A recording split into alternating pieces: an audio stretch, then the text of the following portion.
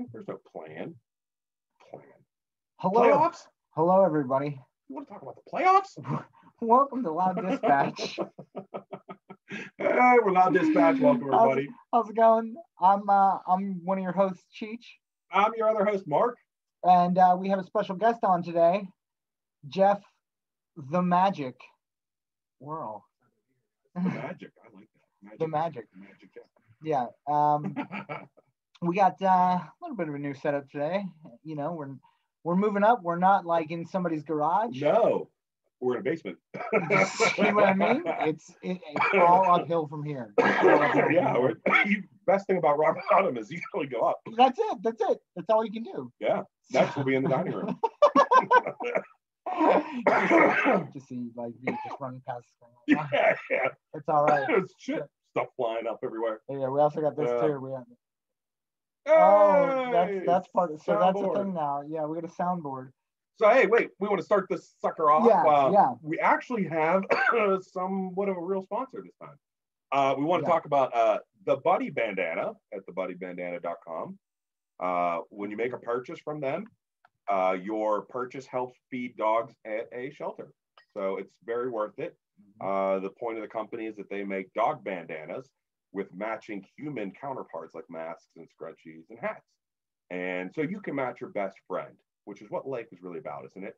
So if you use code, I think WOOF is 40% off, WOOF, like, Buzz, your girlfriend, WOOF. Or you can use wash your hands, all one word, for 50% off. Wash your hands. So there we go, people. The Buddy Bandana. Check them out. They do good stuff. Did you know Chris Columbus, for that scene, felt too bad about having a girl's picture there for Kevin McAllister to make that comment about? So they dressed up a little boy in a wig and makeup, so that I'd heard that. Yes. So they didn't give some little girl a complex. I'd heard that. Yes. Yeah. Can you imagine being the girl that was Buzz's girlfriend in Home Alone? That's fortunately because of Chris Columbus. We're talking about current Chris Columbus, not the asshole slave trader. Yeah. Which is interesting that you bring that up too. Like when you, Wait, let's keep going. we have a little bit of a new setup here, so we're learning. Yeah, we're learning with everything that goes on here. So Jeff. Real quick, Jeff and I were in a band called The Dream Intended. TDI, yeah. And Mark was in a band called Drop Monday. 1 week at a time. Yeah, and we have worked on so many different musical endeavors together and other things. But with that being said, we wanted to have Jeff on and we wanted to talk music because Jeff is one of those sleepers. He'll sleep on stuff and then he finds it and you're like, wait, what? How do you but then he'll come up with little gems himself out of the blue and you're like, what the heck? Where did you find this at? And we were actually just having this conversation right before we came in here. We were talking about the new MGK album, which if you guys haven't heard it yet, it dropped Friday, I believe. The whole album dropped Friday. He's been dropping tracks from it for a few months now. For people like me who didn't know what MGK was, it's Machine Gun Kelly. Yeah. Now, which is really good stuff. What I think is funny about it is the fact that when you look at the three of us, right? So I learned of Machine Gun Kelly as the Cleveland Machine Gun Kelly. And if you listen, please pause for this quick chronic break. Pause for the cause.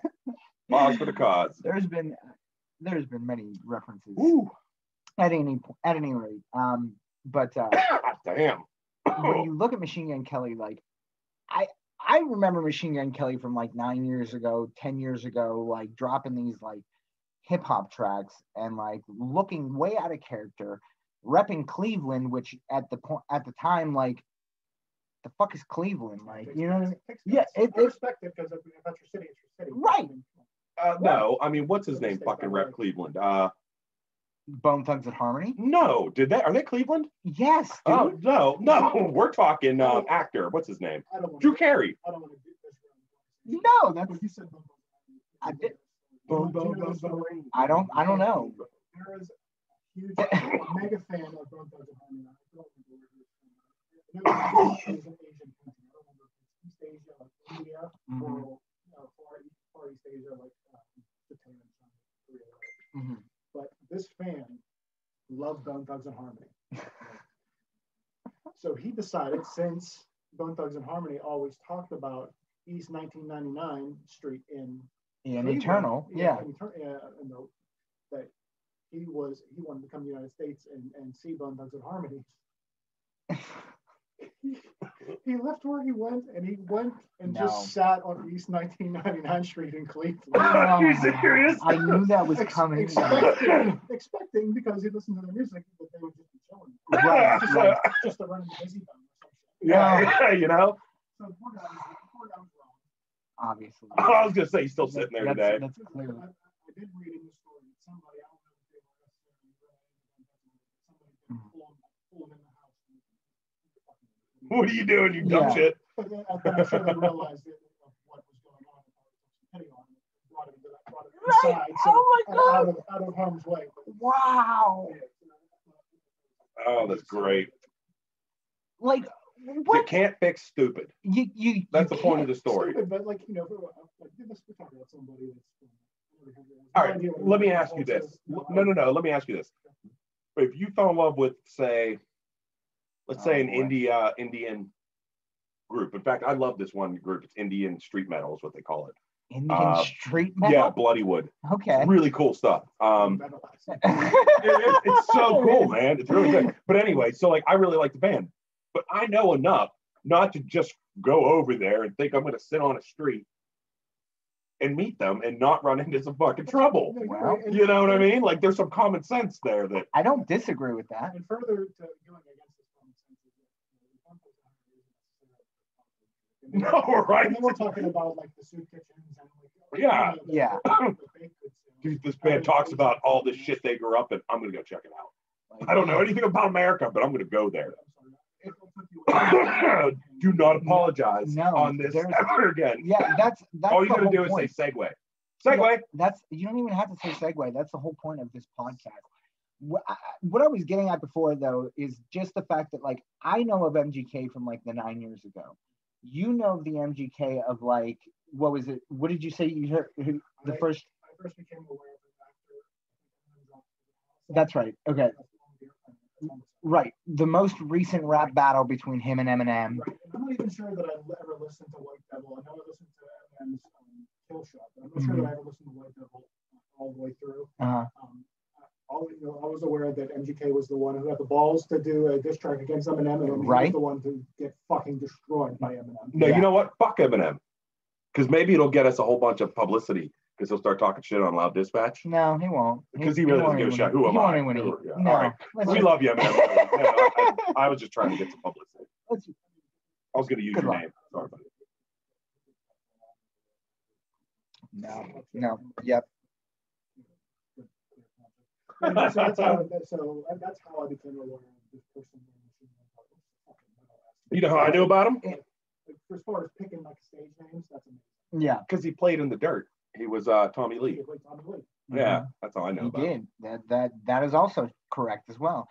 But okay, so with that being said, right now we have seen like the different areas of like where, and this I think is where musicians get pigeon-toed, right? Like pigeonholed, yeah. Pigeon-toed is when you walk like this, right? You're or duck-footed even, you know. Well, that's the same idea. But pigeonholed is where you get put into a. It's the same thing. No, it's it's not the same. It's not even close. If the feet are pointing together, you're going to meet at the same place. You can walk like this. Regardless, what I'm saying is that Machine Gun Kelly to me was a rapper turned actor. You're right, but like you can't be like. If you're in the industry, you're expected to do everything in the industry, right? Like if you're an actor, you're expected to be able to sing and dance and everything else. Okay. but like, what if you only have one good quality? And like, you can definitely make it work to your advantage. And I'll bring this up because we were talking about the MGK album, and the first thing that I said was when I listened to this like punk rock album that he has, I was like, this sounds like Blink 182, like meets like with just like Machine Gun Kelly lyrics on it. Like every songwriter has this certain quality about them, this style about them that makes them their own. A trademark sound. Right. With that being said, you have artists that can work with anybody as well, too.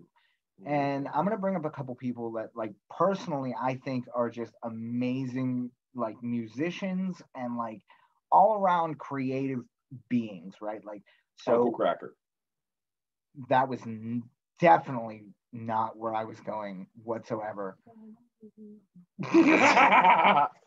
See, you need to listen to a song, No Stranger to Shame. That is by far like my theme song. Do I need to though? Yes, I don't think you do. So if I had to have an artist write an album like my soundtrack, yeah, it would be Uncle Kracker because he can do rock, rap, gospel, metal, funk, blues. He does them all in his album. So and I really like him as a lyricist. His song No Stranger to Shame very clearly describes my life. This might be our last podcast. I don't know. I don't think so. Listen, Cheech likes really crappy fucking horror movies. So we're even. All right. I'll give you that. Shitty Speaking horror of movies, I'm going to mention one later. Not during because I will keep this going, but I got one to talk about later. How do you guys feel about calling? And this is a total segue, but like segue, yeah. Oh shit! Now I can't even think of the name of the band. But the term master metal, right? Like, what bands would you classify under master metal? Megadeth. Well, what do you? This is the first time I've heard that term. Yeah. Right. So right off the top of my head, right off the top of my head, without a description, I'm going to say people like Megadeth, Slayer, the Big Four. The Big Four, Anthrax, and Metallica. Well, you know. What about Coheed and Cambria? I wouldn't put them at master level. I would put them. I would definitely put Coheed and Cambria. I would think that they would be the spokesperson for master metal. So master metal is more like metal? Are you talking math rock? Yeah. I'm talking. When I say master metal, I mean master of the craft. In other words, being able to deliver not only a story, but having hooks to orchestrating the music correctly. Orchestrating the music correctly and still being heavy as shit without having to like scream, but being able to scream as well and using it. I say masterful orchestration is what makes master metal. When you said that was my first thought is people who have mastered the craft. Right. Megadeth.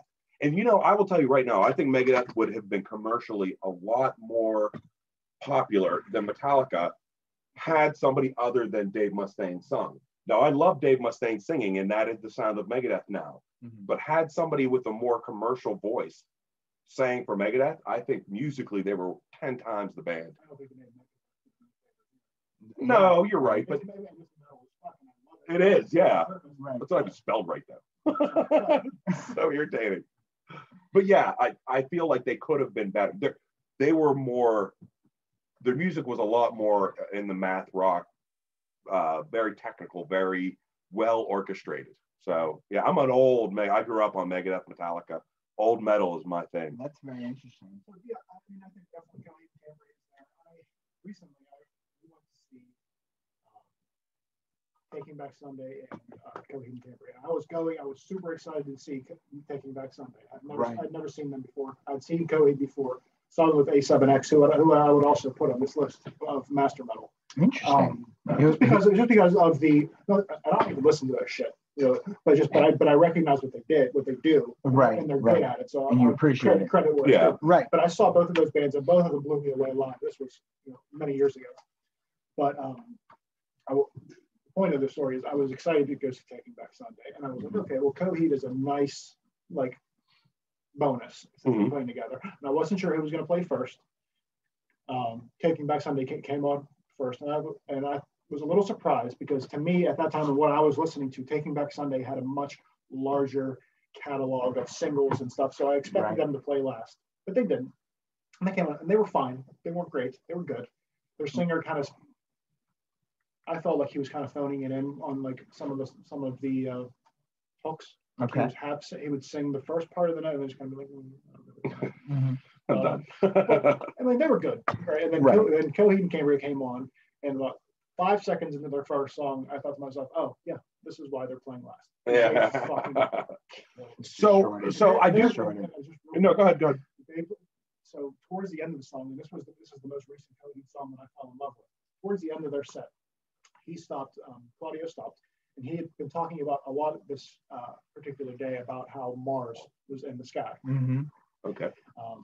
He said, I in our set right here, I always play Wake Up, which is a slow acoustic song. Mm-hmm. He said, I can play that now, or I can play From Here to Mars right now. Here to Mars. Right. And I didn't know that song. Right. So when he did like the crowd thing, I'm screaming for Wake Up. Like, I want to fucking hear that song. Right. No, I don't know this other song. What is this other song? But everybody screamed From Here to Mars. Mm-hmm. I was pissed for about 5 seconds until he started playing that. Until you heard the song. Right. And when I heard the chorus of that song, which if you don't know it is, it's in the stars. You're my everything from here to Mars. I was like, oh my God, that's how is it? Really? Hasn't anybody written that fucking song before? It's right there, stars, Mars. Like what happened? But it's fucking beautiful. Like, and the song itself is one of my favorite songs of all time now. We need padding. I listen to it. Okay. Constantly. It's on my randos playlist of just random songs that I want to listen to, but they don't really fit in another playlist of mine. Yeah. I just put it on there. I just have one downloaded. That's like everything I want to listen to all the time. That's the problem. I add stuff to it. Coheed and Cambria is there. So my thing with Coheed and Cambria, so how old is that band?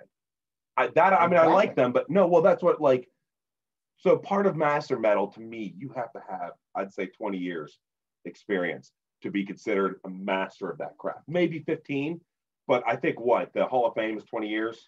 Rock and Roll Hall of Fame. They are. I would say it's probably 2003, 2005. So they're close. On second stage, came out.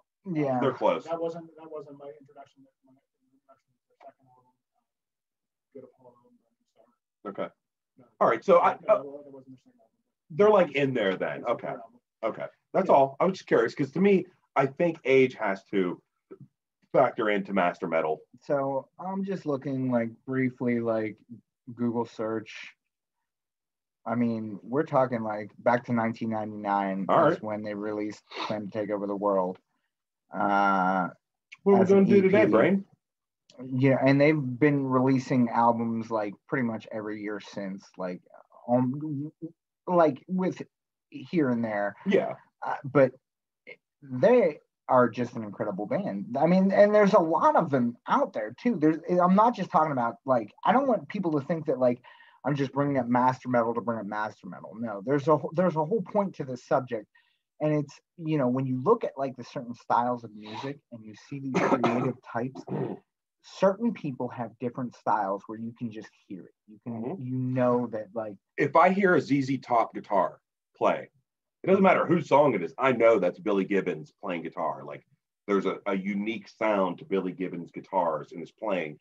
You just know it, right? Absolutely. You know, I agree with you that people have a sound, and then there are people that are over and above needing to have a sound. I agree. I think that there are some people like, and I'm gonna go ahead and throw this name out there, and I know both of you guys are gonna like Weird Al Yankovic. Fucking right, he can play anything. This dude can literally do anything. If you, yeah, yeah, absolutely. My dad met him at a Starbucks once. Are you serious? Yeah, that's serious. That's awesome. Well, that is awesome. I hear a really good. Oh, he's a great guy. Great I can't guy. imagine him not being. Yeah, I mean, you can't be that goofy and be an asshole. Did you guys know that he like wrote? He was pretty much like the writer of like the presidents of the United States of America. I did know that. Yeah. Like, when you hear it, there's no doubt in my mind. lump. Right. You know? Yeah, like lump. Peaches. Like, peach. We gotta talk about peaches. My man was like the original parody king, but he wrote for so many artists. And when you look at like people like that, right? Like or like Butch Walker, who we were talking about earlier. Like Butch is one of those guys where, and I remember, this is so funny to me because all three of us are huge Butch fans, right? Mm-hmm. But here's the thing. So I distinctly remember watching the VMAs when Taylor Swift's Shake It Off was like a big thing, right? And she performed Shake It Off at the VMAs. And on stage, Butch Walker is playing guitar because he wrote the fucking song. Right? Wrote and produced it. So he's on stage playing guitar for Taylor Swift. And everybody on social media is like, who is this tattooed guy playing guitar for Taylor Swift? And it was like, only the greatest frontman ever. Are you meanwhile, right, I'm over here like fucking like, oh my gosh, Butch Walker, like, oh yeah, right.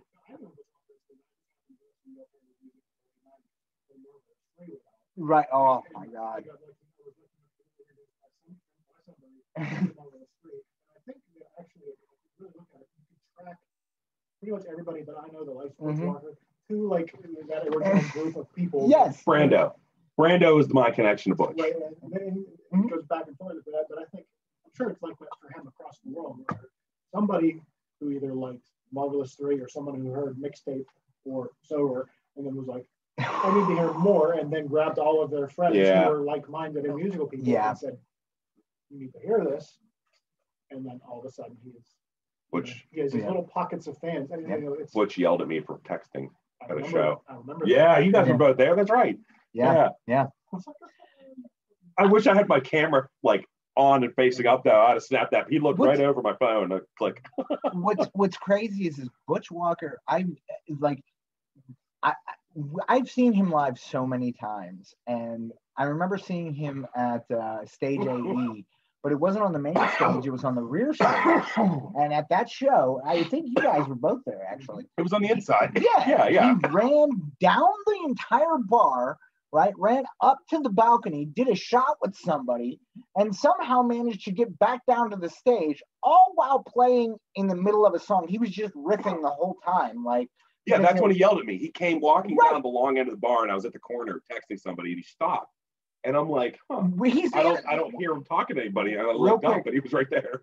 He's in the middle of a song. Yes. In the middle of a song, he's just riffing with the band, and he's walking down the bar, and Mark is sitting at the corner of the bar. That's what I'm talking about. Like he was able, some people just ooze like artistry, and like you can't stop it. You know what I mean? Like you also can't discount the time factor. Absolutely. You hear the 10,000 hours. Yeah. Butch has been doing it. Like, I've read his autobiography. Like literally since he was 14, he's been playing shows every fucking night. Yeah. Right. And then him and his band moved to LA, and they played the Sunset Strip, and they were playing covers at this bar.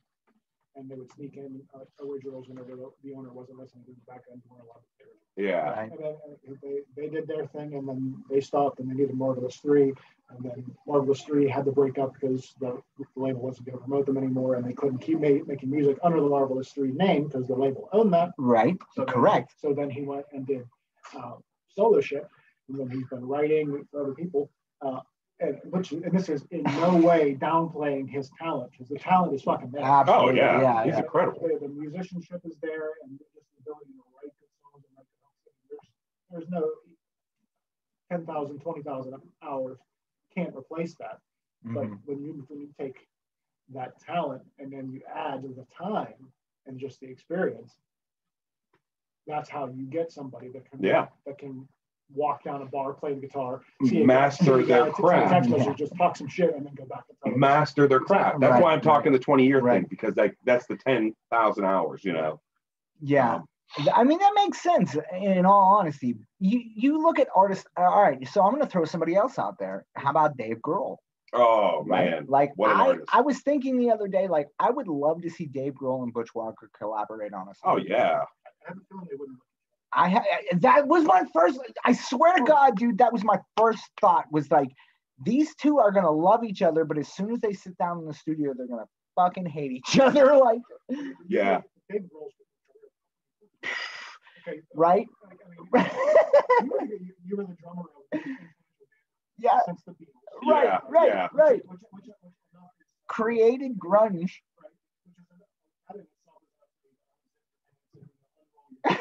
Yeah, right. Like, I don't want to fucking hear it. Excuse me. Yes. Get out. Get out. Did I mention that I was a drummer for the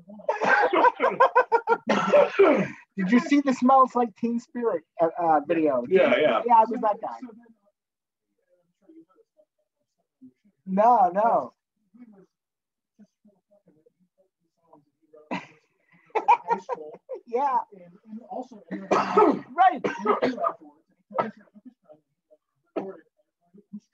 Yep. Do you know how that happened? No, there's more to that story. So This is all while they were recording the last album, lay it on them. and Preach. Cobain was not showing up ever. So while he's in the studio sitting, he's like, "We're paying for time. Why don't I just throw down some other songs, some tracks?" And they put the whole album down before Kurt even killed himself. Yeah. And they just did it because they had nothing better to do with the time. Right. And then the all time of a sudden, was already paid Foo for. Fighters come out. One of the Right. He just picked that. Yeah. He never meant to make the band Foo Fighters. Yeah. I think it's awesome. Right. That it is. And I want to start a band called Erectile Death. ED. What style of music is AD? Just out of curiosity. ED? What Oh. AD? What style of music is that? What's AD? Erectile. ED. ED. Yeah, like penis. Yeah. Okay. So it's metal. what's It's obviously the most brutal metal. It's erectile death. I'm going to boner you to death. It's gospel. It's like elevator music. You'll hear it at your next church service. Yeah. No, it's the most brutal metal. So here's this guy who's the drummer for the one, influential. Straight up. The Teen Spirit changed the world. The 90s. Overnight. Yeah. The world overnight. Nirvana was the 90s. Right. And crazy enough, he fucking Kurt Cobain did not. No, he hated it. No. He didn't like the way it was produced. Butch Vig made it sound big and commercial, which was not what Kurt Cobain wanted. He wanted an album like In Utero, which was still great, but definitely very different than Absolutely. But so then Dave Grohl, he dies, puts off Foo Fighters, and then for the next 20 years, easily 20 years, he just puts out album after album after album. Yep. With at least after hit. one or two songs on it that are like that any other band would give their left nut to write and record once. Yes. Oh, To have that song. He falls, breaks his leg, goes to the hospital, comes back, sits on a throne, and finishes the show. Yeah, straight up. Like this dude, Right. like, in all honesty, like that is a quintessential like musician. Like that is like you think about like a rock star. Like Dave Grohl is the type of dude that like lived the rock star life, but actually made it through to the end. Like you know what I mean? Like Dave Grohl is like still up and kicking and producing music, and so is Butch Walker, and like. These guys have been around that 20 years already and like are still producing hits after hits after hits. So there's levels of bands, right? There's bands like the Rolling Stones who have lasted decades and they've done it with their own sound, with sticking to what they know. But then there's bands like Aerosmith who have lasted the same amount of time, but they did it by fitting into the decades and the genres and making music that molds. U2 is another one. They've been able to mold their way through the decades, writing songs, you know. I agree. Foo Fighters are another one, I think. No. But they stick more to their sound. They're more in the Rolling They have their own Stones. style. They have a sound, but they're able to they do blend better than some other bands, I think, into the decades. Like you could look at their works of art and you could pinpoint early, middle, and whereas with the Rolling Stones, people like our generation look at the Rolling Stones, they're not going to necessarily know early, middle, end minus, say, recording quality. You know, I beg differ on that one. Okay, and the fair only enough. Reason, the only reason I don't like say them that, anymore, but fair enough. The only reason I say that is because if you listen to artists such as like Anderson .Paak, right? Yeah, yeah. Like Anderson .Paak has like really tried to like stay true to himself, stay true to like roots, and like records however you want. it's the same in like film, right? Like, you don't need an expensive camera to have a pretty picture. No. It's what you're actually putting into it. So you have artists like Lil Jon, right? Remember him, who like basically created like auto-tune, right? And used it to his knowledge. But meanwhile, the whole time Kanye West has been over here using auto-tune to make entire beats. Like literally, he would sit there and talk into a microphone and then play with it with synthesizers and turn them into beats. And that's how 90% of his albums are produced, based off of him making his voice an actual beat. Now, with that being said, when you think about musicians that can make different levels of music, and we're going to circle back to the MGK thing, right? MGK releasing a punk album was just the logical next step for him, right? He's already run the gauntlet of rap, realized that it wasn't getting him anywhere, started doing some acting, and then this, and the first thing I said was, this sounds like Blink-182 with MGK talking on it. And what did you say? Right, so during the deep dive that I did after listening to this album and being enamored with it and wanting to know like how this came about, because I felt the same way you did. Like it's definitely very Blink-182-ish. Yeah. I mean, I knew ahead of time that Travis Barker was playing drums. See, I didn't. Yeah. But and Ames produced it. But I did a little reading. I guess they collaborated on the previous album. It did really well for them. So they collaborated together. That's how My Bloody Valentine came from. Obviously, he loved that. So then he went and asked Travis, he said, hey, give me another 2 months for us to collaborate during this quarantine. And they got together and they put this album out. And they worked with Youngblood and a few other people. Some of the tracks that came out that were recorded during these sessions haven't been released yet. He decided to save them for future releases. So maybe they're less punk than this one was. But the inspiration for this album was because MGK grew up listening to rock music, alongside rap music. Right? Listen, he loves Nirvana. I love hearing like young kids talk about how they love Nirvana. Right.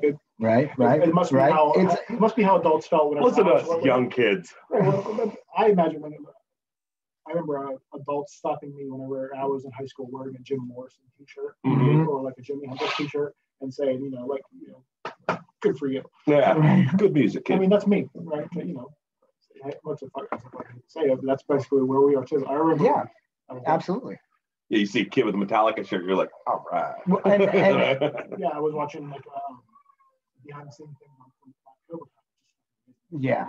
I don't. Yeah, I don't. The kid that played Hawk was talking about how he likes to be a this kid's like fucking 20 years old. That's unbelievable. But it's the same shit. Yeah. So MGK wanted to make this album. He grew up listening to rock music. He wanted to make music to inspire kids to pick up the guitar and learn how to play guitar and rock music. And I think that's fucking dope. Right. And some of these songs are absolutely unbelievable. You could definitely tell that they're MGK songs based on what I've heard. Right, lyrically wise. Lyrically, and she's talking about, but still very relatable and very, reachable for any kind of audience. There's angst and then there's vulnerability and all the things that make good art good art. Yeah, absolutely. Fucking bangers, and I've never in a million years would I have guessed. I guess 2020, right? Oh yeah, right. Murder Hornets. But I've guessed that one of the best albums that I've heard in a long time would be written by the guy whom I first became aware of by getting fucking trashed by Eminem. Yeah. In a rap album. I've seen comment sections say that Eminem trashed him so bad that he had to stop making rap music and go. So harsh, but so accurate. Important question here, gentlemen. Okay. Are we going to keep going on this for a while, or are we wrapping this up soon? Because I'm out of beer. Well. And I might have to send Jeff on a beer run. Well, we're only at a half an hour mark. I know. We can pause it and come back if you want. Ooh. Do we want to pause it? Who thinks we could do it properly? If we do it, we're coming back with some entrance music. So is that what we're doing? Are we going to pause? Yeah, and then we're going to talk about a movie I saw that was really cool. All right, we're pausing. Really cool. We're pausing. Back in 5. Too bad. Welcome back. Like we're qualified to do any of this. Welcome back. Welcome back. What's funny is we can actually play this music. This is the new Godsmack song. Fuck you, man. No, this is good shit. You could have said a lot of bands that I would have been insulted by. Godsmack is a good band, actually. I like them. I like them a lot. You could blow me. At least I didn't say Nickelback. That's true. You could have. Yeah, I mean, I could have tried to insult you, but I didn't. I don't see a whole lot of difference. I like Godsmack. I mean, they had some shit songs. I Stand Alone, their first single, I was okay with. But then when Voodoo came out, I was like, I'm fucking done with this band. No, see, Voodoo was okay, too. I didn't mind Voodoo. I was right, the pickle mouse. That's I think the biggest problem. The snake bit my ass. This is actually mine and Jeff's band here that we're playing. That's why I said we were allowed to play this. This is The Dream Intended. For those of you who know, we were Pittsburgh based. Huge in Japan.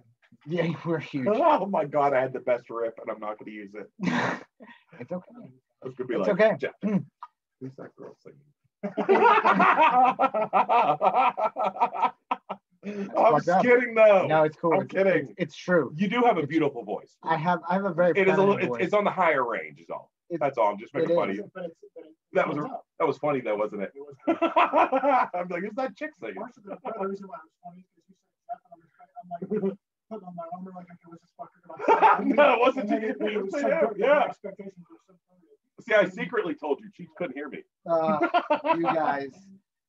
I figured we'd come back from the break with some music there. Yeah, but before we go on to anything else, because I want to mention a movie I watched, and it's probably not going to go anywhere beyond that. But Netflix, there's a movie out right now, and it's called The Outpost. Okay. It is by far the most intense war movie I've ever seen in my life. You've seen things on it? I've seen somebody. This is the second time in less than 24 hours. I posted on it just recently, so it might have been me.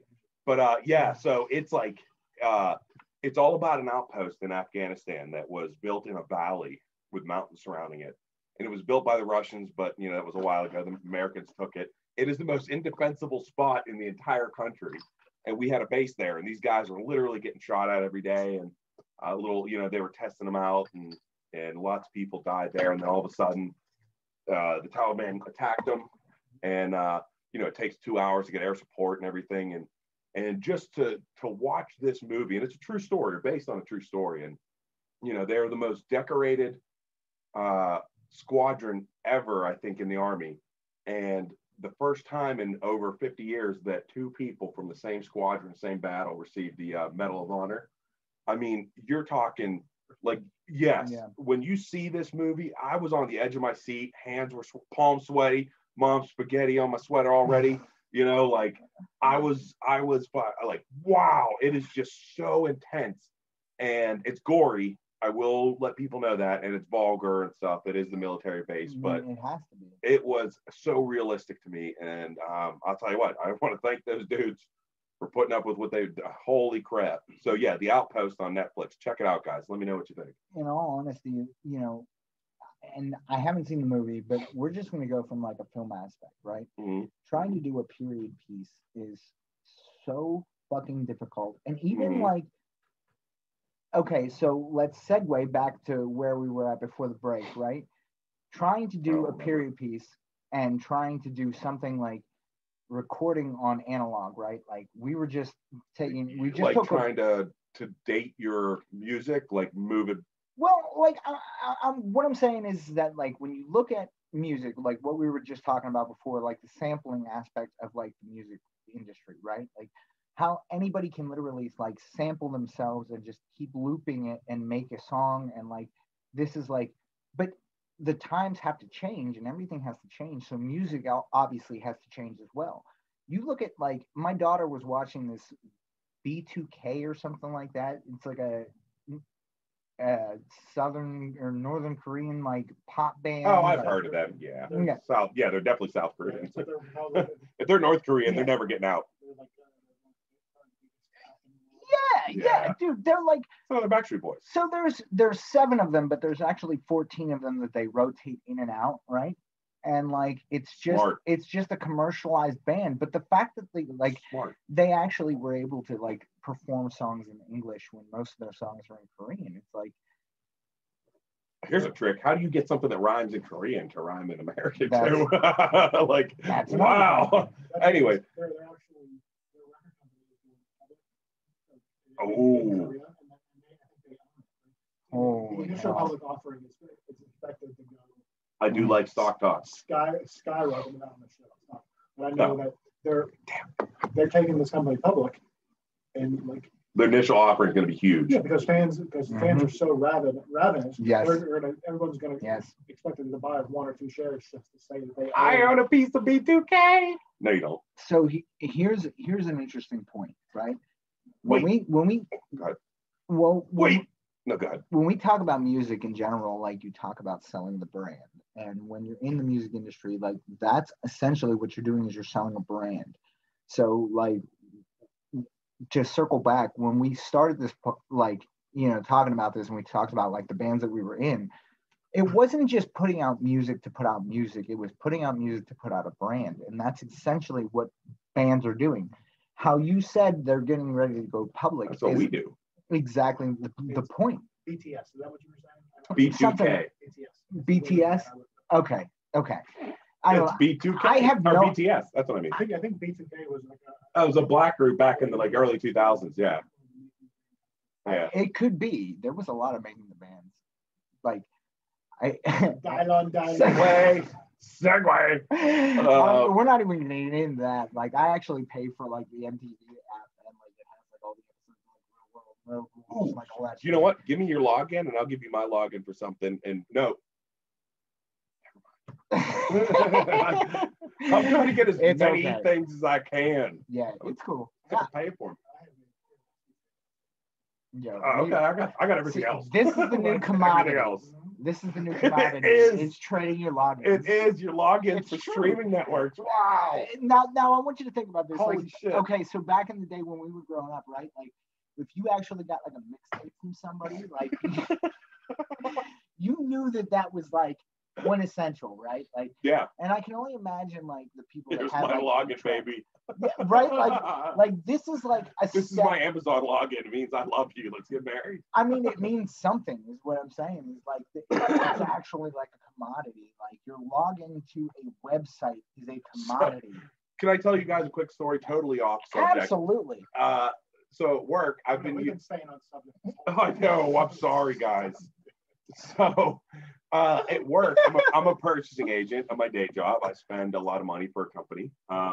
And I did a lot of my purchasing on Amazon through my own personal account, which is funny because my personal checking account is the primary card on there. So I can't tell you how many times I've spent my own money, like come like the end of the month when your mortgage is due. And I have like $600 in my own company's purchases. So anyways, I finally got my company to get their own Amazon account and paid for a Prime and all that, because I do so much purchasing through there. And it's like, oh my God, like, I told my boss, I was like, I can't keep doing this. My wife is going to divorce me and kill me.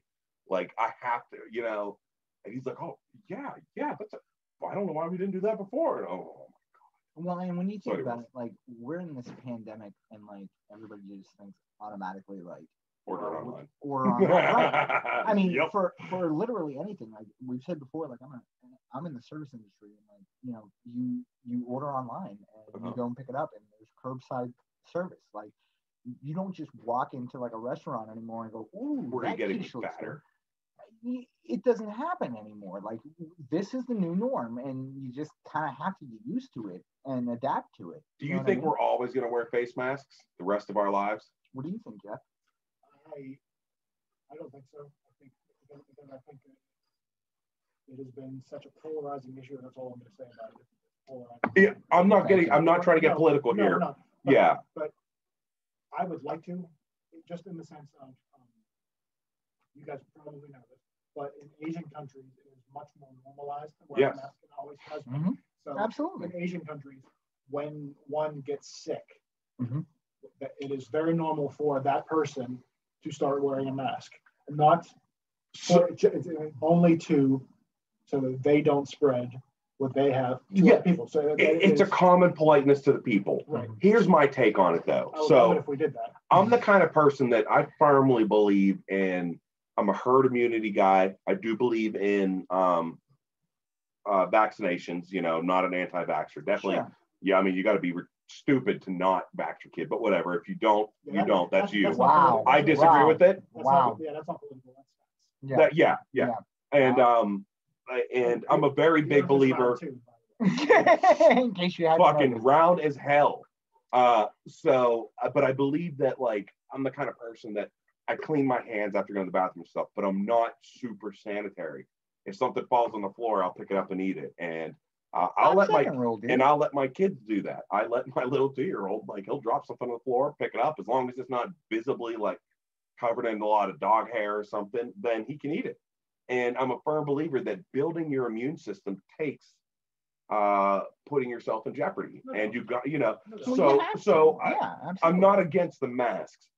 I do agree with that. I don't think just because I feel like I can handle stuff, I might be immune to something that I'm carrying that I could spread to somebody who is in danger, not just not immune to it, but in danger to it. So yeah, autoimmune. Yeah, exactly. But my belief is that we, at some point, you do need to keep in, when you're overly sanitary, your body never gets to build up a natural defense, and that's what it's meant to do. I would have to admit that even overweight, I'm healthier than most people that I know. With that being said, right, like, I'll put it to you this way.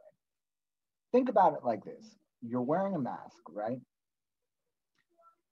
The wearing a mask can all be summed up in, like, a simple, like, paragraph, right? Let's say I have to pee, right? And Mark and Jeff are standing right next to me. While he pees. I don't have any pants on. Neither do Mark or Jeff. Nope. I pee, they get wet, right? If Jeff and Mark both have pants on, right, and I pee, chances are they'll probably get wet, but they won't get as wet, right? A little splashback, right? Yeah. Now, say all three of us have pants on and I pee, I'm the only one getting wet. Boom.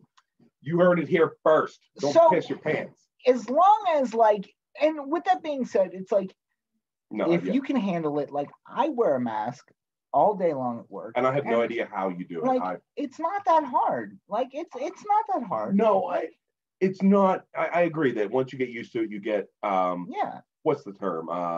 Adjusted. No. Desensitized to it. Your body doesn't notice it as much. But I think exactly right. But my initial, I hate socks though. My initial question was more along the lines of, has disease, has the world's idea of protection against transmitting disease changed due to this, or is it going to be a lot more common? Yeah, like I have to agree with Jeff. I think it's too soon to tell. But if you had to make a call right now, do you think that more people are going to continue wearing masks forever? That it will become like more of a fashion thing and more ingrained in our lives, or do you feel like this will fade off? In all honesty, we will go back to, because I don't like to wear one, but I will for other people's safety. In all honesty, dude, I really have no idea. I don't think. I believe that it's going to be more normal to wear one. I think it is. I think it will be. In situations like mm-hmm. Flying in a plane and stuff. Yes. Or cruise ships, or maybe even like concerts. Yeah. Things like where there's people like where it's sardine cans. Huge crowds. Yes. Right. Mass transit and stuff. And I don't think it will be like it is now. You can't go to a restaurant and not wear a mask and the drink and eat roll and stuff. I think it will definitely be more common, more along. I agree. I like that. I like that a lot. Yes. Even now, even before the pandemic, when I was going to the airport, we occasionally see somebody of Asian descent wearing a mask. And now I understand why they're doing that. I never understood why. The only person I've seen wearing a mask was Michael Jackson. He was a fucking weirdo. Right. No, you're not wrong. No, yeah. But I think but he wore it so that other people didn't catch the pedophilia.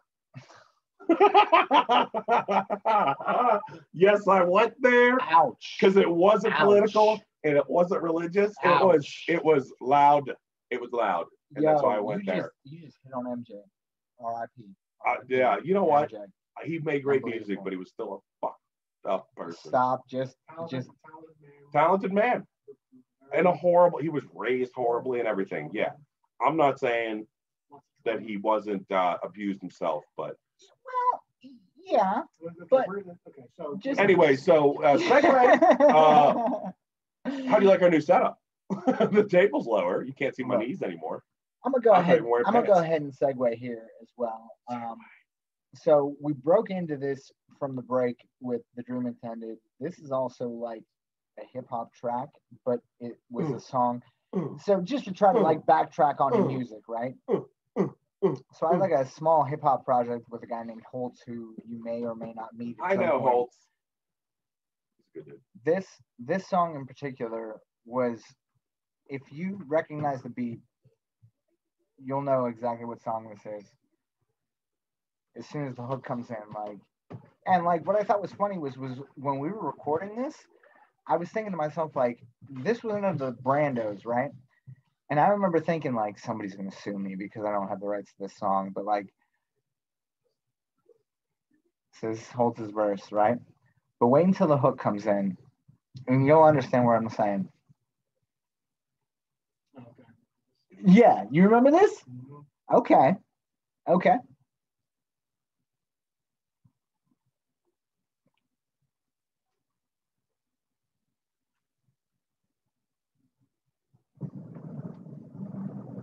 I like it. I like it a Okay. lot.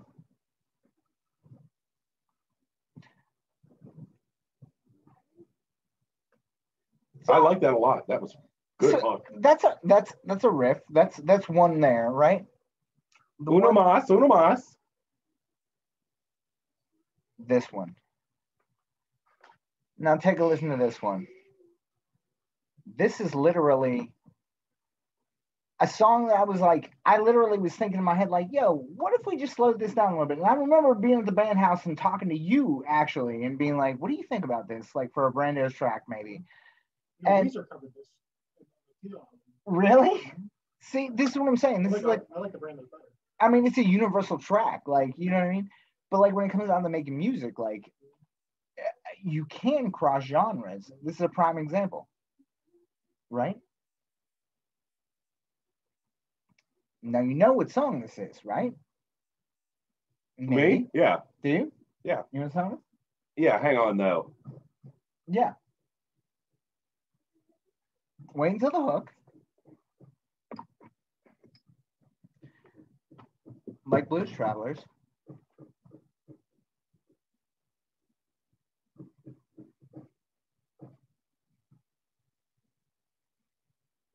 Yeah. You feel it? Yeah. All right. All Yeah. right. So that's just a, Yeah. but what I'm getting at is that, like, so circling back all the way to MGK, I knew him as a rapper based out of Cleveland and repping Cleveland. And to see him drop a punk rock album is like unbelievable. However, Cool guys.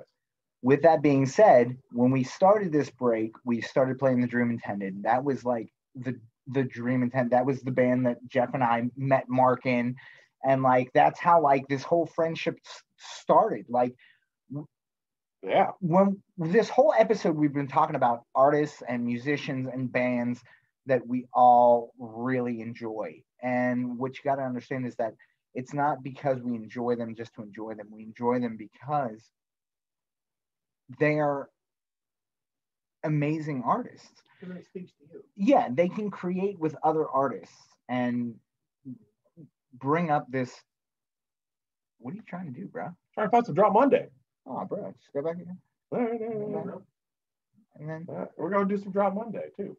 We got to yeah, represent. yeah. What the fuck? All right, now I'm finding some Drum Monday. Give me a second here. Did we pause the thing whenever we took our break? Yeah, Oh, I didn't. I No. did. Hey, Drop Is that- Mondizzle. Because I'm nice like that. Here's Mark's band, by the way. This was the band I joined and I met Cheech while I was in. And I did not want to join this band until I heard Brando sing, and then I was like, well, fuck. Brando has been on this show as well. Yep. Why is it all fucky? Sorry, man. It'll even out. It'll even out. That's how I remember it. That's my fault. That's loud. Hey, Jeff, well played. Actually, I met Mark. You guys had a chick singer. When did you meet me? Whenever we went to CC. You didn't Sean. know this, but we went to CCAC together. And I remember the girls sat next to you and you got fucking screamed at by the professor and everything. We turned around and looked at her. Like where you were sitting next to her, and I was like, man, I hope he's not fucking yelling at him. I don't remember that. What, were we in a math class? No, it was history. Taylor. I was there for like two. Yeah, you weren't there. No. I went to like 2 classes. But I just remember the blonde curly locks. Oh, yeah. I remember seeing that dude on stage playing bass with drum. I remember that guy. You knew Sean Steele though, right? Maybe. I don't know who that is. I shouldn't say names, but Yeah, let's not say names. That's My no, it sounds like a porn star name, though, doesn't it? my point being is that we all wound up coming together at this place called WPMG, Western Pennsylvania Musicians Group, which was a place. Ralph's. Yeah, Ralph's. It was a place where we could all get together and just He's still alive. I have no idea how. He just had like a live video. Yeah. How? I don't know. This okay, so I want to give a big shout out to Ralph Moffat, because this man created Huzzah to Ralph. all of the songs that you're hearing today were cultivated at Ralph Moffat's place. They were. And the reason why Straight I'm up. bringing this up is because we're talking about artists and we're talking about how they create, right? And you have all these different bands and all these different artists, but they create in different perspectives, different environments. And if you're able to create outside of that environment, then you are a true artist, I feel. Like if you're able to create outside of like where you feel comfortable, I feel like that makes you a true artist. I'm gonna disagree there and say that I don't think where you come from necessarily. Just because you have to be in your space to create doesn't mean you're not a true artist. You're just a different kind of artist. I agree with that. Think about famous writers, and remember there's the movie Jack Black, Ocean County or Orange County, where like the kid learns that to be a great writer, he doesn't have to go away to a fancy college. Mm-hmm. He just has to allow his life. He has to accept his life around him and where he's from, and that he has to realize that's his inspiration. That's where his creativity came from and where it's going to grow. And I do think that getting out of that zone, if you can, is good. But just because you create from a one area doesn't mean you're not a great artist. No, for sure. I would say that the ability to Yes. takes you from Yeah. Maybe that's the difference between Legendary. being great and elite. Or, Elite, yeah. A master of artistry. Yep, You know what I mean? Like, yeah. Some people maybe are never inspired or don't have the history or the life experience to do this kind of thing. Or there's confidence that is involved. So as a musician, like you could go into your practice room and fucking jam out spot on every time. because nobody's gonna see you. But the minute you get in front of a crowd, Right. there's nerves, there's thinking involved, and there's anxiety. angst and anxiety. Like, and so there's so much that goes on. you have to have a love to entertain. The creative process is different for everybody. Some people, are born with just the ability to Naturally create. naturally create, and other people get to there a different way. Like I know personally, whenever I sit down with my guitar and I think, okay, I'm going to write something, what I do is nothing. Like I'll sit there and I'll try to write something, and I will come up with a few things, but it never comes into a song. But when I would listen, and this is the dream intended, right? I would listen to you sing lyrics, or Jake would play something on his guitar. Inspiration. Then I would hear what I wanted to do in my head, and then I have to sit down with my guitar and find it, which was a fucking process. But that's how I was able to contribute to the music we were making. But if you and I were to sit down and say write something so I can write some lyrics, it would never happen. Now, with that being said, I actually found "So Let It Go" the other day. Mm-hmm. We have a recording of like this song when we first started, like Dream Intended. That was Kurt. Yeah, and you gotta think like some musicians just need other creative minds. Like, Well, I brought up Motion City Soundtrack during one of the breaks, right? Like, Motion City Soundtrack broke up, and Justin Pierre like started his own solo project, right? And it sounded like Motion City Soundtrack without a more Moog synthesizer, right? Moog. The drummer for MCS was fucking sick, so they were missing that too. Right. Outside of that, right. So you can actually critique the style of what the music is. You know what I mean? Like, so okay. So with that being said, and with this entire podcast, let's go ahead and bring in some final thoughts. Wait. Before we do that, let me add something to that. Yeah. So you're talking about gifts. Different people have different gifts. Absolutely. I'll bet you that those stars that let's pick Milli Vanilli, right? They can sing and they can perform. Mm-hmm. They couldn't even sing. All right, they could perform. Yeah, I'm glad that you actually brought them up because that's where the final thought is going.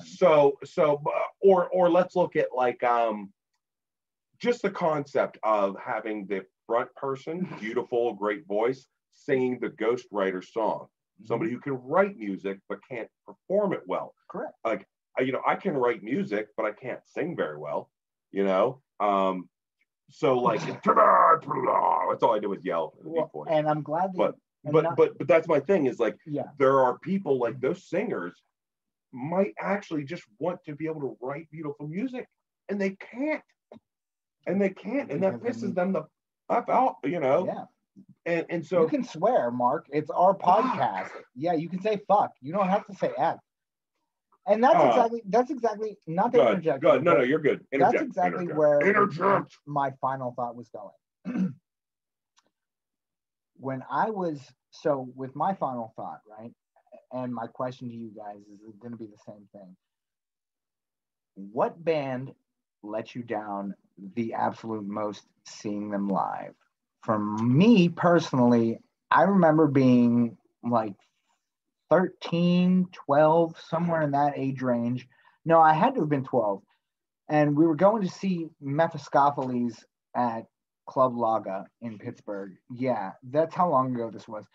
And I remember like my parents being like, all right, I guess you can join like a what band, a ska band? Like, I don't know what that is, but you're playing trumpet and we paid for it. So good for you. Like, go fucking do it. Like, and I went to go see Mephistopheles and I was 12 at the time. And I just remember hearing the CD and being like, oh my God, these guys are amazing. The Pilfers opened up for Mephistopheles. It was the Pilfers, Mephistopheles, and there was another band too. No, I can't remember. It was another like ska band, but I just remember like the Pilfers blew me the fuck away, and I was an absolute fan from day one, like when I saw them.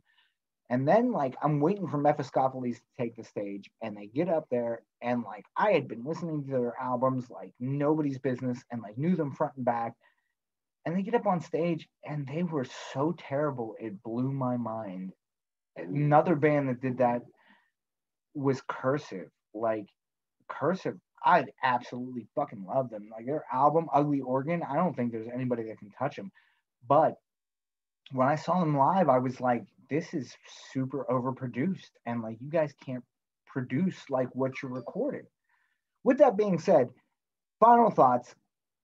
A show that you have been to or an artist that you have seen that has left you kind of meh, as opposed to the recordings and the albums that you fell in love with. Whoever would like to take the floor first. Please, Jeff. See, I'm not sure that I think that I've been lucky enough that I haven't experienced states like that. Okay, good. You mean to tell me that you haven't went to? No, there's been bands I've never gone to a show and wow, where it was just completely different. I've been to a lot of local shows like that. I was gonna say like not even locally wise, you haven't. Yeah, well, you know what?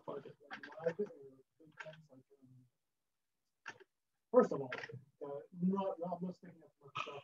The last thing I ever want to do is a band. Yeah, that.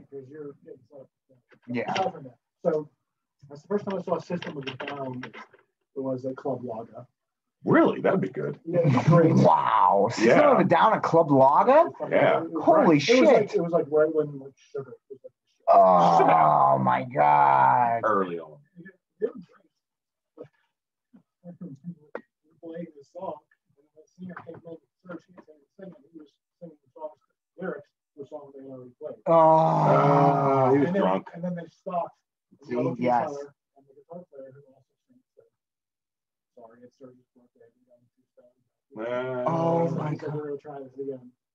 See, that's cool though. Yeah. You know, you play it off like At the time, I was it's a good story. Yeah. Remember that show we went to where System of a Down forgot what song they were playing? Oh my You know what I God. mean? Like it's a good story. Yeah. The only time I wrote them was they weren't bad. But thinking back some of them was nowhere near what I hoped they would be. It was primarily because of the vocalist. Like, and I'm a terrible singer, but like Oh yeah. the hook, what's it feel like to be a ghost? You know what I mean? He would sing it. You know, if you want to hear the song, go listen to the song after music, Spotify, whatever. Yeah. But he would sing What's it feel like to be a ghost? Right. Yeah. He would sing it. What's it feel like to be a ghost? What's it feel like to be like he was Like I not. don't know that he maybe was stoned. maybe they were on tour for too long and he didn't have the ability to do it anymore. Maybe he wasn't feeling it. Absolutely. Maybe he just couldn't do it in the first place. I don't know. The band killed it. The band sounded great, Yeah. but like maybe it's part of it might be my problem with just expectations. Mhm. What you expect and you want to hear, like I fucking love the song and I want to hear Right. this dude that belts these fucking lyrics out Right. on this album. I want to hear him do that live. And That's what I'm talking about. and I'm not, and I couldn't even say that he sounded different because when he was singing, he sounded exactly the same as he did on the album. Right. But I at the time I attributed it more to effort and want to than skill. Right.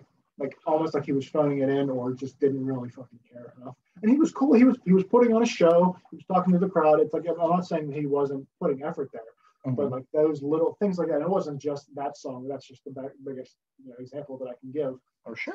That had me feeling that way. But it was fine. But then, like I said before when we were talking, Coheed and Cambria came on and fucking blew them out of the water.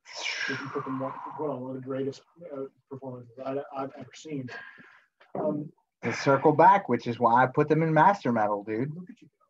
I'm just saying. I mean, given that, wouldn't you put them in master metal as well? Like, and that was the point that I was getting at. You know what I mean? Some of them. Did you say final thought or thoughts? Final thoughts. Okay. That's Just the most wondered. blown away I've ever been. Mm-hmm.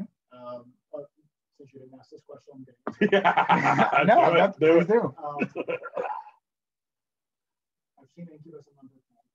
Incubus is would be one of my top three. That would be a show I would love. Yeah. Mine was Marilyn Manson. I saw them. Mm.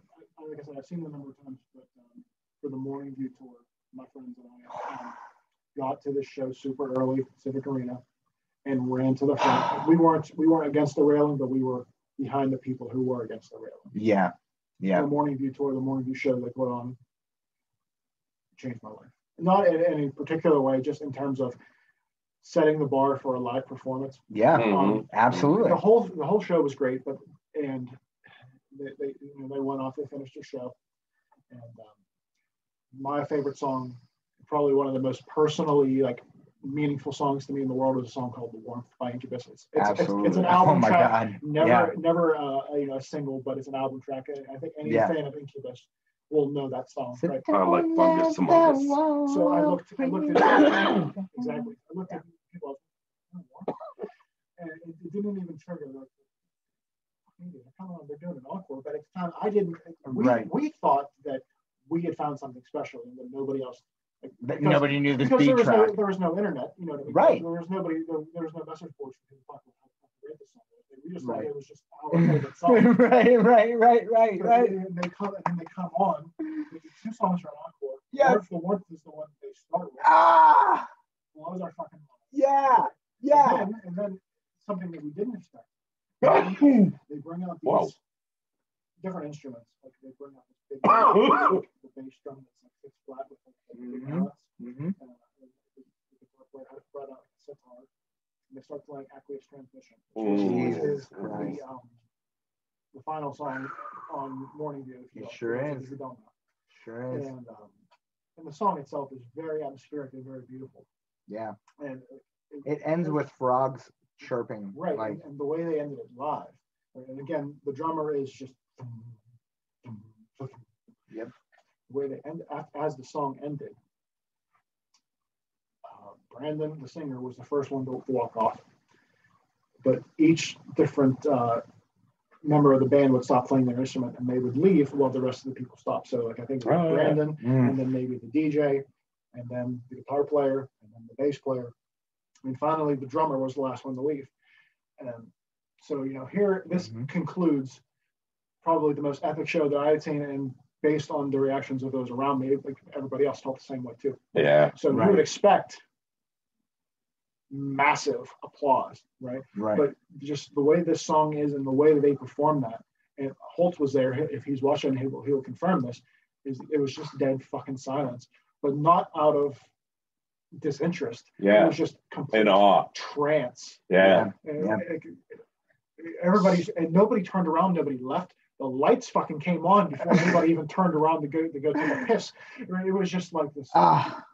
Yeah. That's a sign magical of moments. A perfect moment. That's exactly right. And that's what like, as not to interject here, but like as an artist, that's what you look to create, is that perfect magical moment. You know what I mean? Like every time that you step foot on stage, you look for that perfect magical moment. In 5 shows, you might have one moment where the band is spot on perfect and everything's grooving, and that's what you play for, right? Correct. That's that feeling that you can't explain. That, like, it's a high that you'll never understand. It's amazing.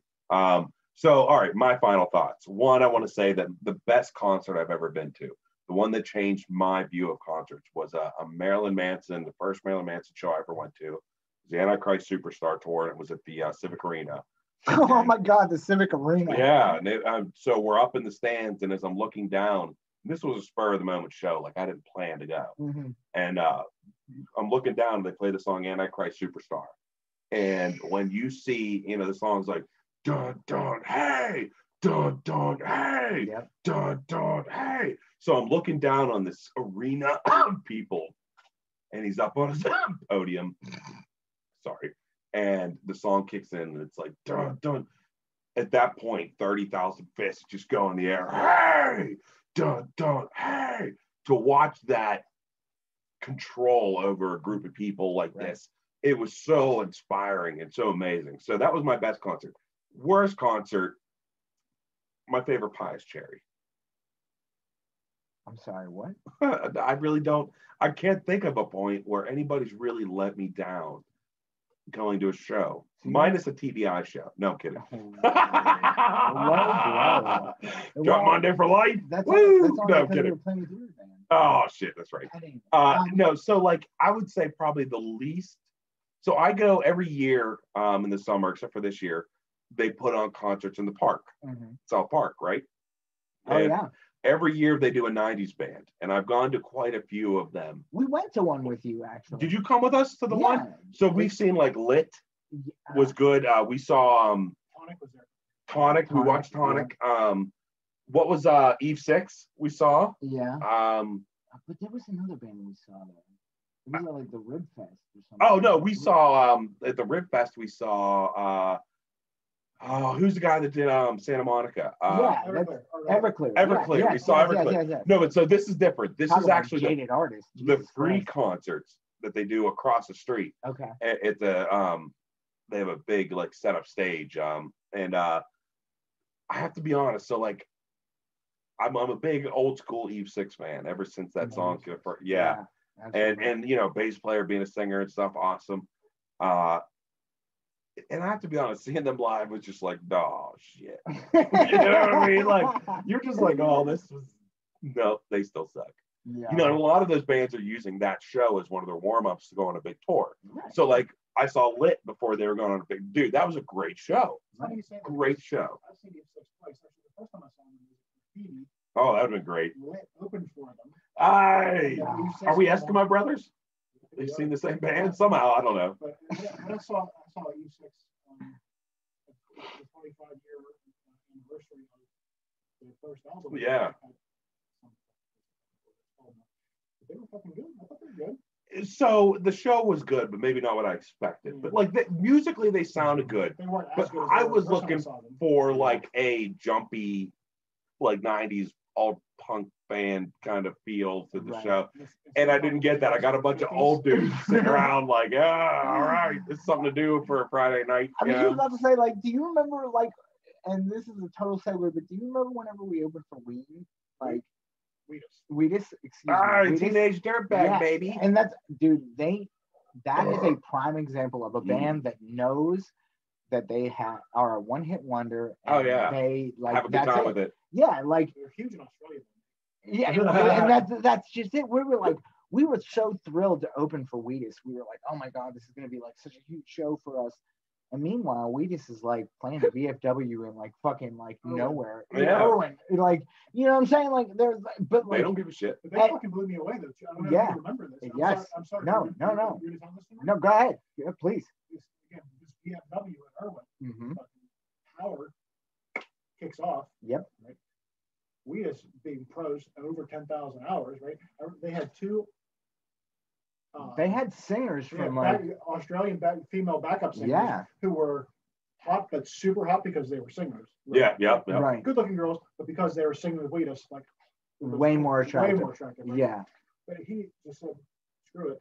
Played his acoustic guitar, and with those two sang, and he sang. Mm-hmm. Yes. They did Teenage Dirtbag, Wanna Be Gangster, which I remember the fuck out of that song now, and it was one of the greatest things I've ever seen. And I remember being grateful that the power went out, so that I could experience that, because that impressed me far more than them playing, spot on to a song in a big show that I'd heard on the radio. Right. Like, so I saw them, Wheatus and Zebrahead at Laga on a free low dough show.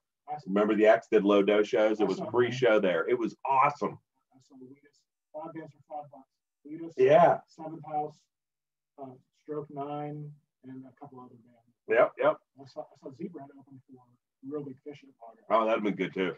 Loved Laga. Probably my favorite venue in Pittsburgh at one point. So when we talk about this, right, and we're talking about like local musicians, we're talking about bands that like came from nowhere. So the way that the record labels work, and we've talked about this before, is you have these major labels. Like somebody doesn't just come to a show and go like, oh, I'm going to sign you to a label. Like, what does that mean? Like getting signed to a label, like.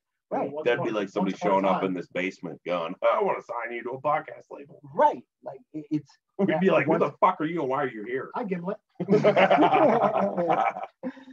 What I'm saying is that everything is constantly changing. Like with the evolution of the internet, right? We immediately changed from being like, okay, we have to have like tapes and we have to have CDs to we have to be able to stream our media, right? And like that's the point where we're at right now. Like when an album drops, you better be ready for that to be streaming, and fuck the hard copies, because album is basically. All right. With that being said, final thought. What was the last CD you bought? Purchased. What was the last CD you purchased? Ace of Base. No, wait, that was the first one. I was about to say, if that was the last one, you gotta return that shit. Okay, the last one that I know for sure that I bought. Mm-hmm. I don't think it was a physical copy. The last time I paid for an album. Okay. Which one? No. What was that? One with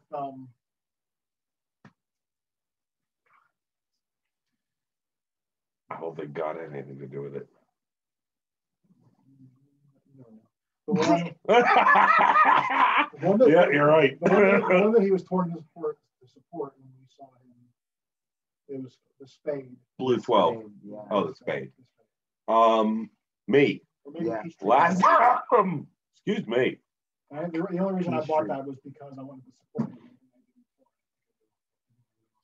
Right. I mean, no, I didn't. Napster. Can't What? prove it. LimeWire. What? Torrents. I was VPN. Me too. Because this is a new thing. This is VPNs. VPNs That's are, what we're getting for. that's like wearing a face mask and going out in the public. It is. You're autonomous. You know what I mean? So, it's so funny going into the bank with a face mask on now. Expecting to get tackled. Yeah, right. Right. But I walk past cops going into the bank with a face mask on and sunglasses.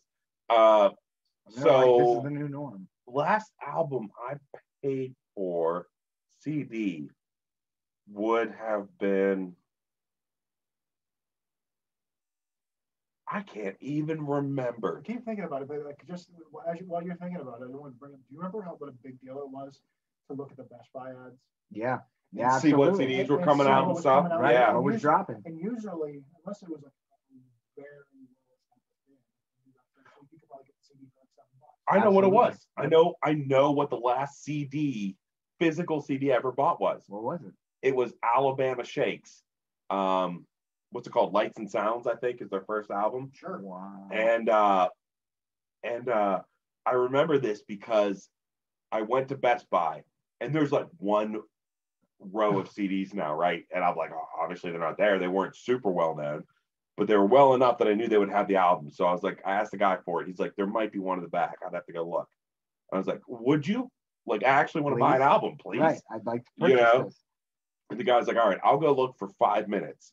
And I was like, that's fair enough. 5 minutes is fine. Right, like, well, who puts the time on the fucking right. looking time? I mean, who knows how big their stock room is? That's fucking retarded. But I said, fair enough. Right. He came back in 4.5 minutes with the album. Because he's like, it says there's one here. So that's why he said, I'll give it 5 minutes. And I was like, okay.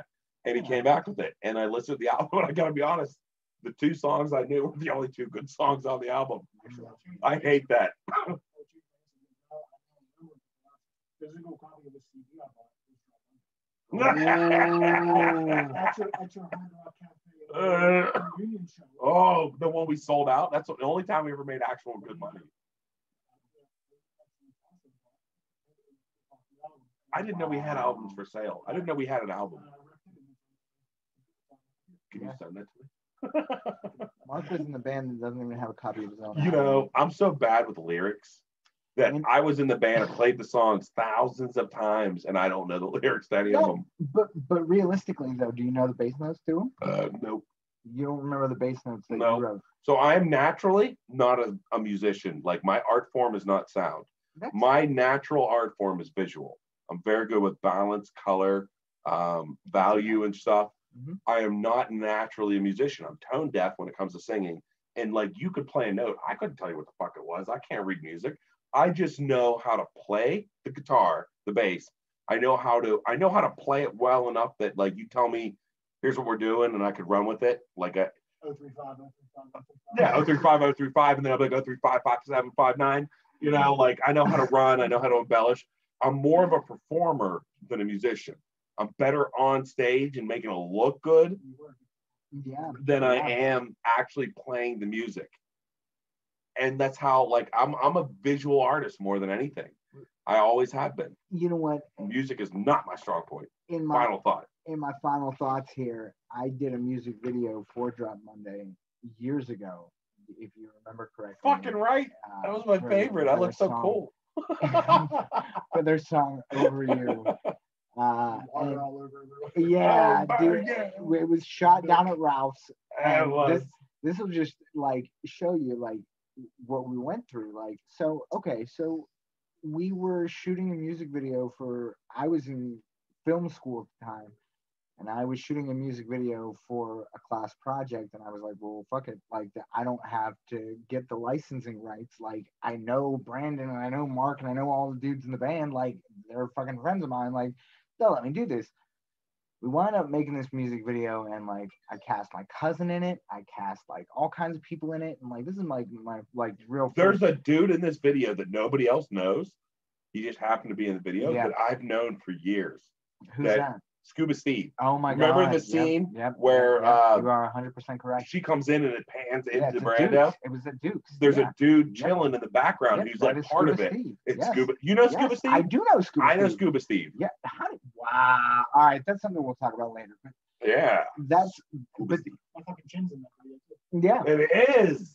Yeah, that is true. Actually, your chin is the Butch Walker album. Yep. And that's where we'll leave it today. The music industry, like, so Hey. I made it. If you want to look it up, you can. It's on YouTube. But Check it out. I wanted making this whole music video, and like Jeff was there. Jeff helped me as well, and like you build this imagery or based upon the song that you're hearing. And the reason that I bring this up is because we're all talking about the experiences that we've had at shows, right? And like why musicians are artists in that aspect, right? Like just anybody can create a song, right? Like anybody can make music just putting samples together and using other people's art forms. But to truly create and cultivate an art and being able to transcend that across genres and across things, that's where I think we really hit like a different point. And that's where I think artistry comes into play. When you can say that you're an artist as opposed to just like I'm a musician, I'm a drawer, I'm an inker, and that's a famous reference to a great film as well. Like, oh, you're just an inker. You know what I mean? Like, what was it? Chasing Amy. I was gonna say Kevin it has to Smith. be Chasing Amy. Yeah. Yeah. Kevin Smith, man, like an amazing film. Like, Hey, I'll tell you what, inking is hard as fuck. you look at his, Perfect. you look at his like transition from Clerks to Mallrats to Chasing Amy, and it's like he's another artist that like just is able to transcend different genres of film. We're talking Kevin Smith? Yeah, Oh, absolutely. dude, what about fucking Dogma? Dude, there's tons of Kevin Oh, Smith Dogma's films out my there. favorite. But he also has comic book men as well. Yep, where yep. They establish, and But he's done other movies that aren't even in that line. I mean, Absolutely. he's a great actor. I love and producer, just a very creative mind. You were asking me for that podcast. I've been listening to a couple of his podcasts. Listening to podcasts. I've made it a point not to listen to podcasts that teach you anything. So that's why we started this. Yeah, you ain't gotta learn shit. But we're funny. And if we're not, fuck you too. Yeah, okay. Just as a final thought, this might take us somewhere else. And if you want to, you can cut this and use it as like a separate little. We're not cutting shit, so say what you want to say. That's what, no, we're. No, you buttoned it up very nicely. Not because I'm opening it back up. no, Open it go back for up. Weeks ago, whenever we first talked about me coming on, I asked, what should I prepare to talk about? And I see a stupid fucking question that was. Absolutely. But You can't prepare. Old times. So I'm sort of thinking about our time together and playing music. I don't know how I expected this to come up, and now I'm making it come up by bringing it up. I thought of Segue. memories that I have, right? And I came up with 3 solid memories of performing that I have, and I would like to hear what yours are. Mm-hmm. I have 3, right? And again, I have lots of memories of performing. Looking out at the crowd, and like I remember almost every show. Maybe not every show with Excuses or every show with the Moose, because we did those a lot. But I remember. Sure. There are 3 times that I really remember, like whether I was doing it on purpose or not. Actually, one time I was for sure doing that, is I remember very clearly like a scene or a mental picture that's still very clear in my mind. Mm-hmm. The first is we were playing in Station Square. The only time we ever played this place, I don't think. No, Station Square, the Strip District. I think the first time we ever played this place, probably the only time we ever played it. I think this place has probably changed names 15 times since then. I think it was called Bar 11. I don't remember. No, that's the South Side. Okay, so that wasn't it. It's not Bar 11. No. Donzi's in the Strip. You mean on the actual river? It was on the Strip. All I remember is the windows were open. Mm-hmm. It was the last show we played before Jake joined the band permanently, but he came on and did like 2 songs with us. One of them was My Name Is Jonas. But what I remember, the reason I remember this is because there was like this railing around the stage that none of us talked about, but we all did on our own. We all stood on this railing, and it wasn't like we weren't being like gymnastics, but it was no bigger than 8 inches wide, probably less. And I remember having this pedal board. I just said, the pedal board, it's down there, and we all stood up on this railing. Mm-hmm. For the entire show, and usually we would jump around a little bit. This time it was more just straight Korn, Slipknot, right, bowing back and forth. But man, that was fun. Yeah, it was just. I just remember that very, very different feeling. I remember us all standing up there, and somehow none of us fell, none of us fucked up too terribly. Yep. But I remember that one. Second one I remember Smalls was always a great place to perform, right? Wow. Mr. Smalls was always amazing. Loved it. Yep. Yeah. So was Mine's from there. So was Pepsi Amphitheater. So was Hard Rock. I had great memories of there. Love the Hard But Rock. not in the same way that I'm describing here. So we played, one time we played at Smalls. I don't remember who we played with, but it was in the time leading up to the most recent Steelers Super Bowl win when we beat. Oh my God, I remember that. Yeah. Who did we beat? We beat the Cardinals. Mhm. Greatest Cardinals, fucking football game of all time, by the way. Arguably. I don't think it was. I think it was a Saturday. I don't remember if it was the Saturday before the Super Bowl, Saturday between, Saturday before the AFC Championship game. But again, we didn't talk about this, but we all showed up in Steeler jerseys. Absolutely. Yeah. Because we're Pittsburgh. Why not? That's what Yeah. you fucking do. That's what you do. And we all had terrible towels. Mm-hmm. Huzzah. And this particular, this memory specifically is, we closed as we did with First Aid Heartbreak. Mm-hmm. And I Correct. remember the crowd was feeling it, right? Mm-hmm. Right. And we were just making noise with our guitar and convincing people to keep making noise because it's fun. And I remember grabbing the terrible towel out of your jeans because I don't know where mine went, and spinning it around, and just that moment of had the combination of us playing an awesome show at an awesome venue. With the excitement of the Steelers and everything like that. Right. I remember that clearly. We had the same fucking thing go on with a show at the Hard Rock before the Super Bowl before that when we beat the Seahawks. Right. It was before the AFC game, and I sang Timmy. Yeah. But I sang it using like Bill Cowher and Jerome Bettis and all these instead, and the crowd was fucking screaming. It was almost packed. I mean, it was yeah. Okay, so yeah, same idea. I know the energy. Right. So, and the last one, and this is like, if what they say is true about your life flashing before your eyes, I really hope this is like the one that is the last one that I remember before I close my eyes forever. And this is Smiling Moose at our album release party for Breakout with the Movies. Right. So, and I remember that whole show was fantastic. We played our album from beginning to end, which is very different order than our typical set list was. Correct. And then the last song on the album, the last song we played was Blindfolds Off, which is just me and you. Yes. Right. Yes. And never performed that song live because it's an acoustic song on the album. Yep. But the song itself is not a difficult song to play. And it's obviously not a heavy song, so I'm not jumping around. So I remember, and like I said, when we started talking about this is the one time that I know for sure that I made it a point to make this memory. And I'm so glad that I did. Because I had walked up and I think we were either leaning back against each other or you had your arm around me when I'm playing. And we're playing this song. And I remember this was the time that I really looked out to remember.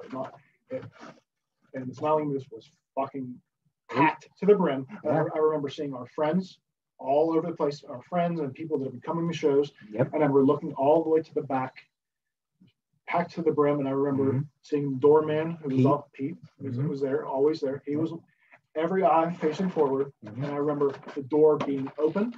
Yep. And I remember seeing people that I knew and other people that I didn't know on the street looking through the window because they couldn't come in because it was so packed. That was creating a moment. And that was exactly creating a moment, and I will never forget it. I treasure it just as much as I can possibly treasure a memory. And then obviously we finished that song, and we did 2 new songs as an encore.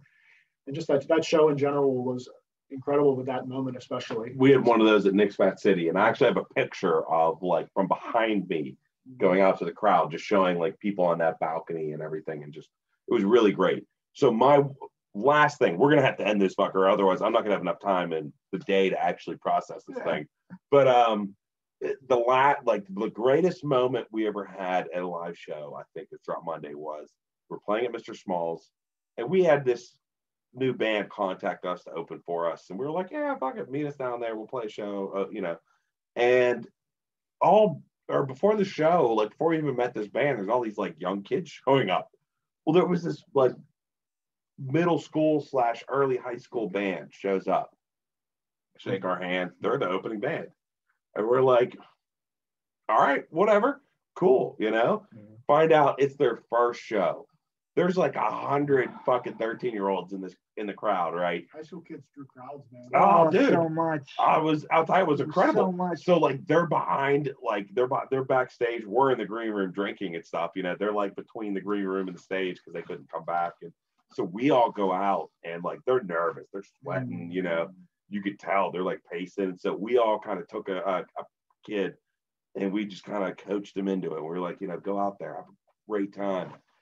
These people are here to see you, you know, they want to see you, go and show them, you know.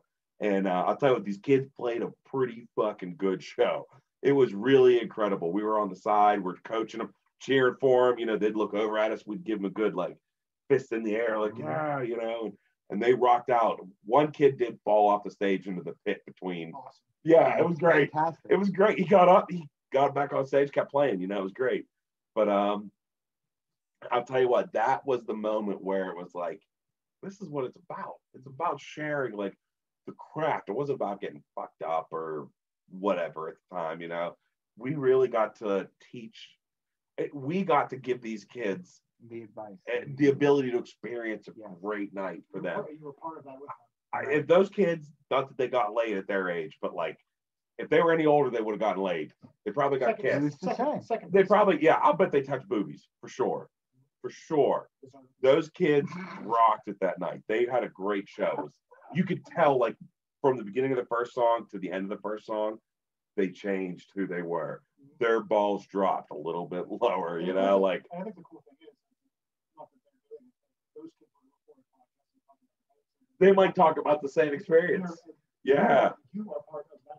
Remember those guys coached us, you know? And that's meanwhile, we're just a bunch of drug stoned idiots. Like, hey, you get out there, have a good time. Those girls are gonna want to be with you. Realistically, though, when you think about how other musicians can influence other artists, and I'm gonna circle right on back to Machine Gun Kelly, to MGK, hey, to end this podcast, right? You brought up the first time you were introduced to MGK was when he started to beef with Eminem, right? Right. So we have an old head like Eminem who is proud and proven, who is merely getting into a altercation via artistry to do nothing more than cross promote their brands. My paintbrush is bigger than your paintbrush. Exactly. That's exactly what it is. Like, and they just, I mean, nobody talks about it. It wasn't a beef. They just both shot off shots, and both albums, like both singles, were knocked out of the park. Like, but this is the way that you said, like an old head giving advice to a new head. Everything changes. Music is currently evolving as we speak, so it's always evolving and changing. But music is always going to stay the same. We always still have like the same three chords. And my point being is that, again, artistry comes into it. If you can transcend genres, I consider you an artist. You can't change what the ears and the mind find appealing. Mm-hmm. You can only change how you create that. Correct. Boom. Correct. Fuck y'all. With that being said, Dispatch out. Loud Dispatch. Jeff, the Magic Whirl. Thank you. Thank you, Magic. Thanks for being on, man. Magic Whirls. Yes, Loud Dispatch. Take a